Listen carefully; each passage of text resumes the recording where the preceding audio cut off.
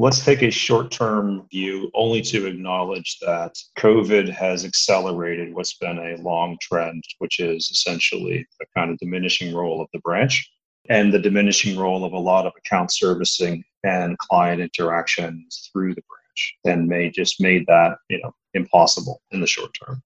And I suspect that's probably going to be welcome both by a range of customers as well as by a range of businesses. It kind of puts one more nail in the coffin in the idea that financial services should be distributed through a branch. I do want to just acknowledge, though, that there are populations that will continue to use branches because they need to, because it's both culturally and socially appropriate for them. But I think generationally, that's changing. Sometimes some of my clients in banks have said, yeah, but for example, people really want to go visit the branch to talk about their mortgages. And I think that's not really reflecting an underlying desire of humans to want to spend that much time with a banker, and really more the product of mortgages being so ungodly complex that you have to actually have a human being sit down and explain them to you. Look, the future of retail banking is probably going to break in one of two directions. It's either going to become the anonymous dumb plumbing in a transactional world that's fronted by essentially brands and service providers that are far more present, persistent, and relevant to consumers.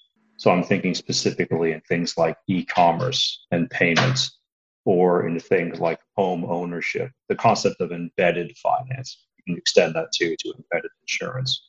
But banks and retail banks will either have a role which is completely anonymous, providing the transactional infrastructure and the utilities that allow people to participate in transactions like KYC and authentication and a secure identity. Or banks can actually have a branded and meaningful role in those kinds of transactional environments. And that's where we start to see some partnerships between technology companies and banks, where they're both looking for an interface to customer in order to establish, some degree of stickiness. The questions behind that become, what does the tech company want to get out of it versus the bank? What are the compatibility between commercial models and distribution models? And fundamentally, what's the value of that customer relationship to those two different partners? Retail banking, as you've described as a transactional service, is just a commodity service. There's nothing exciting about it. There are no frills to it. And it can be and is becoming a highly competitive marketplace. So where does that leave us in terms of the banking institutions going forward? They are not necessarily going to be the people we will be dealing with in future as individual customers. I spent an awful lot of time with my clients, without getting into a tangent, but really in programs around building personal competencies for leaders. And in many of the personal conversations, I asked them, are you proud about being in finance? And do you tell your kids about being a banker? Do you want them to grow up to be a banker? And there is a residual desire to see themselves as being part of a community, to being connected meaningfully to consumers around them. And I don't mean like in a sentimental way. I mean, literally, the belief is that the bank plays a really critical role in helping people get a home, start a new business, extend themselves, build up their lives. But it feels like it's a fleeting relationship, or disappearing relationship. But it's one I think that they really are keen to basically rekindle and to redevelop. The other observation is that technologically, if I look at what a bank is and what it's done, even from the very history of banking, my argument is that it was built around a time when banking was hard, expensive, and rare, right? The ability to basically move money from people who had an excess of it to people who needed it, and then to facilitate that in a secure way. Technologically speaking, it's now incredibly cheap, pervasive, and really simple. And so I don't need a bank, again, from a technological point of view. But the institution still exists in many instances at the behest of regulators to keep bad ideas and bad people out of the financial system. But the banks need to accept that technologically what they do is no longer useful or expensive, shouldn't be expensive, and it shouldn't be so hard. They have to make it simple, make it inexpensive, make it widely accessible, and then figure out what's the new thing that's going to be really valuable for people that they're willing to pay for. Let's pick up on the role of the big tech companies and what they're doing and what they want and expect to be able to do in the future and the way they're tying up with banks. The most kind of obvious examples that people like to look at would be questions around whether it's Alibaba or Amazon or Facebook. You can equally look at Tencent or you can look at TikTok. But let's just take Facebook. And I've used this as initially as almost like a bit of a kind of canonical warning. If Facebook decided to get into the payment space, whether by floating their own currency or by enabling it by being an account information service provider, the intention would be to actually facilitate payments between Facebook members and merchants or between Facebook members. But the commercial model for Facebook would not be that they want to make, bips off of each transaction, though they might try to price accordingly. Is that they would love to have the transactional data about what every person spends their money on to drive their advertising engine. So imagine Facebook showing up and basically pricing all payments to zero. It basically destroys any margin that a bank might get because they think that, facilitating payments is core to their business. So the discrepancies between commercial models between big tech and big banks, it can be really jarring. And I think banks don't yet have the handle on what are the commercial models of these big tech companies. And are we enabling that in a way that's margin accretive to us and to them? Or are we enabling that in a way that's margin dilutive to us? I think the Goldman Sachs tie-up with Amazon in the early days, given that they're going after potentially, loans and credit lines of credit, and the rates on those are so high, there's a lot of fat in that partnership, potentially in that market to tie up. But in a low for long environment for other lending products, for example, that may be, the game of or sort of say that the difference in bips in terms of returns can be potentially catastrophic. But if I step back to your original question, what big tech more often than not wants to do is either to complement their existing business by embedding transactional capabilities, or they want access to the data that lives behind those transactions. And if payments, in the first case, if payments are a source of friction for a customer experience on a platform like, say, Amazon, meaning payments are actually conducted outside of the platform and they're subject to banks' sort of traditional settling and clearing mechanisms, then it's a bad experience for customers. And so Amazon can bring that capability internally and find ways to streamline it, either by bringing new data or new technology or both, and create less friction on the platform. It may be in the case of getting actual data around those transactions, like the Facebook example, where the transactional history actually fuels a different commercial model. For tech companies, the value of tying up with banks can be clear just so long as they can stay outside of the walls of the regulated marketplace. It sounds to me as though the bank is being squeezed in the center and is going to be responsible just for security and to satisfy regulatory requirements, but the relationship is going to be between customer to customer or customer to big brand. That's definitely been the tendency, and many of our clients in the banking space have shared kind of the amusing comparison between what happens in medieval towns and churches and the royal family inside of the castle walls. As commerce moved outside of the walls and outside of the scope of protection, the church and the monarchy lost influence. And I think that a lot of big tech companies are very well aware of where that wall is. And they're more than happy to build up outside of it, but don't want to go across it. You can see big tech picking off particular kinds of relatively higher margin products out of the banking portfolio and skirting the kind of highly regulated products and services like deposit taking, et cetera. Again, when I laid out those two different directions that retail banks might take, that when they become the anonymous dumb plumbing for technology companies, it's because they haven't recognized that that's the general trend and the way that tech would like to use banks. And they haven't developed a strategy for how do they have a compatible proposition for consumers in a world which is being mediated by propositions around things like e-commerce, communications, social media. Banks haven't figured that out yet because they don't really have a history of understanding those things with their consumers.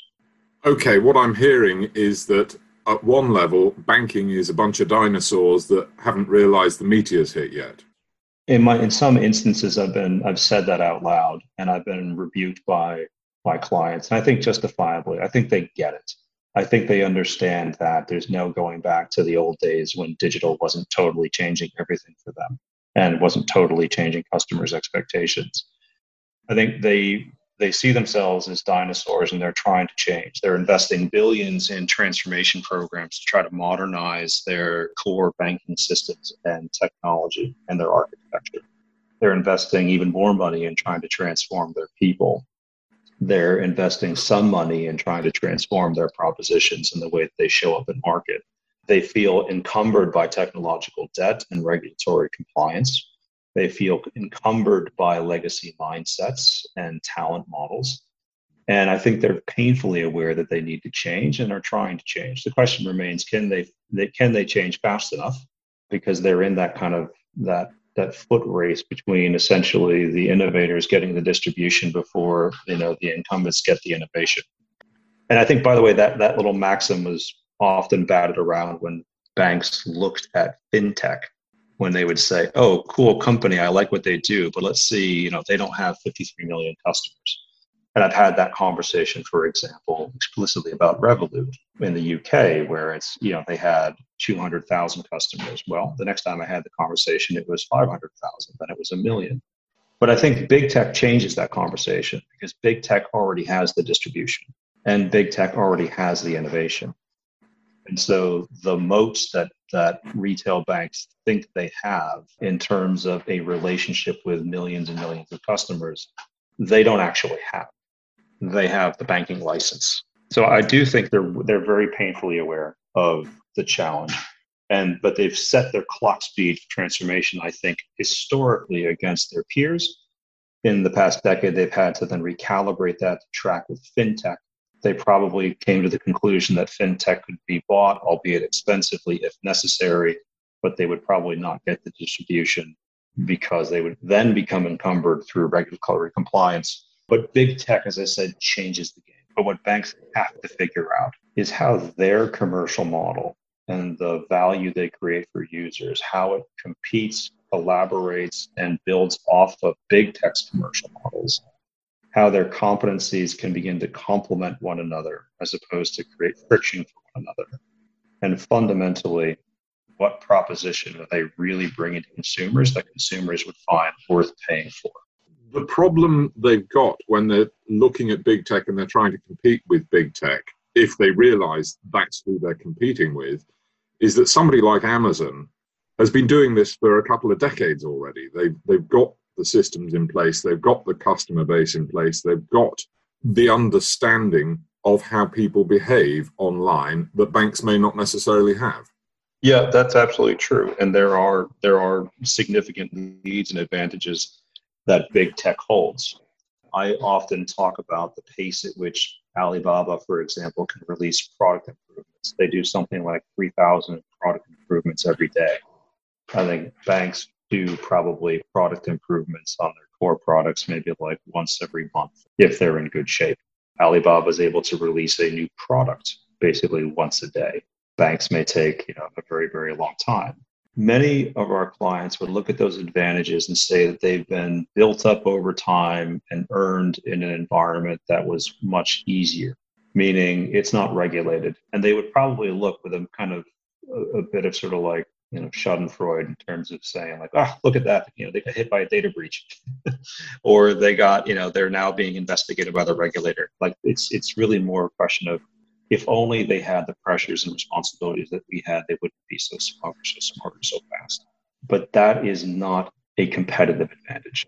And so I think we're all right to look at the Alibabas and the Amazons of the world and say, for example, their insight into transactions and their history of actually monitoring their customers, their buyers, and their sellers on their platform, and not just within individuals and individual transactions, but within entire categories, gives them a data and insight advantage that banks just have never had before.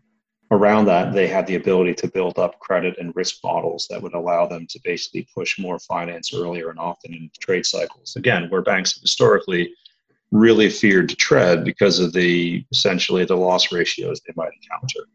The advantages of big tech are, again, just not just assets and technology. They're also familiarity and competencies with working with assets and technology, data and technology to make different kinds of decisions at a different clock speed.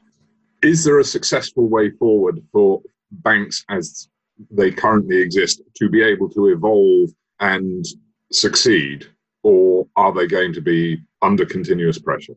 The way I think about it is this. Big tech can come into financial services because it's in that sort of through the door of the adjacent possible, meaning, hey, we're doing transactions already through our e-commerce platforms. Why not get into financing those transactions?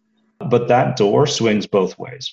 So banks have the opportunity, if they can modernize fast enough in terms of their core systems and their infrastructure and their people and their behavior, they then have choices which they've never had before, which is, do we want to go into actually more than just enabling payments in e-commerce? Do we want to actually bring propositions that are meaningful to our customers around e-commerce, around buying and getting the things that they want, around home and not just buying a home, but living in a home, integrating things like not just lending products, but also insurance products, bringing in new propositions from partners in an open ecosystem to deliver essentially a healthy, happy home. Like, I mean, I can go cartwheeling off into kind of like, fantasy, but the basic ingredients are there.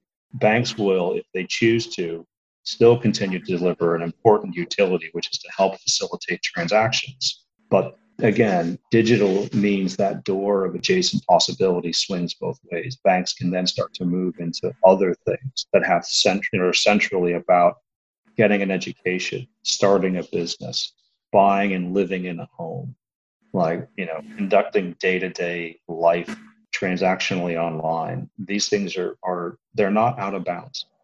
So I do think that, for some banks that have that vision and can drive the change needed, that it could be a really exciting future for them. And to be blunt, I'd love to see the competition between banks and big tech to see, essentially who can do more good things for more people for less.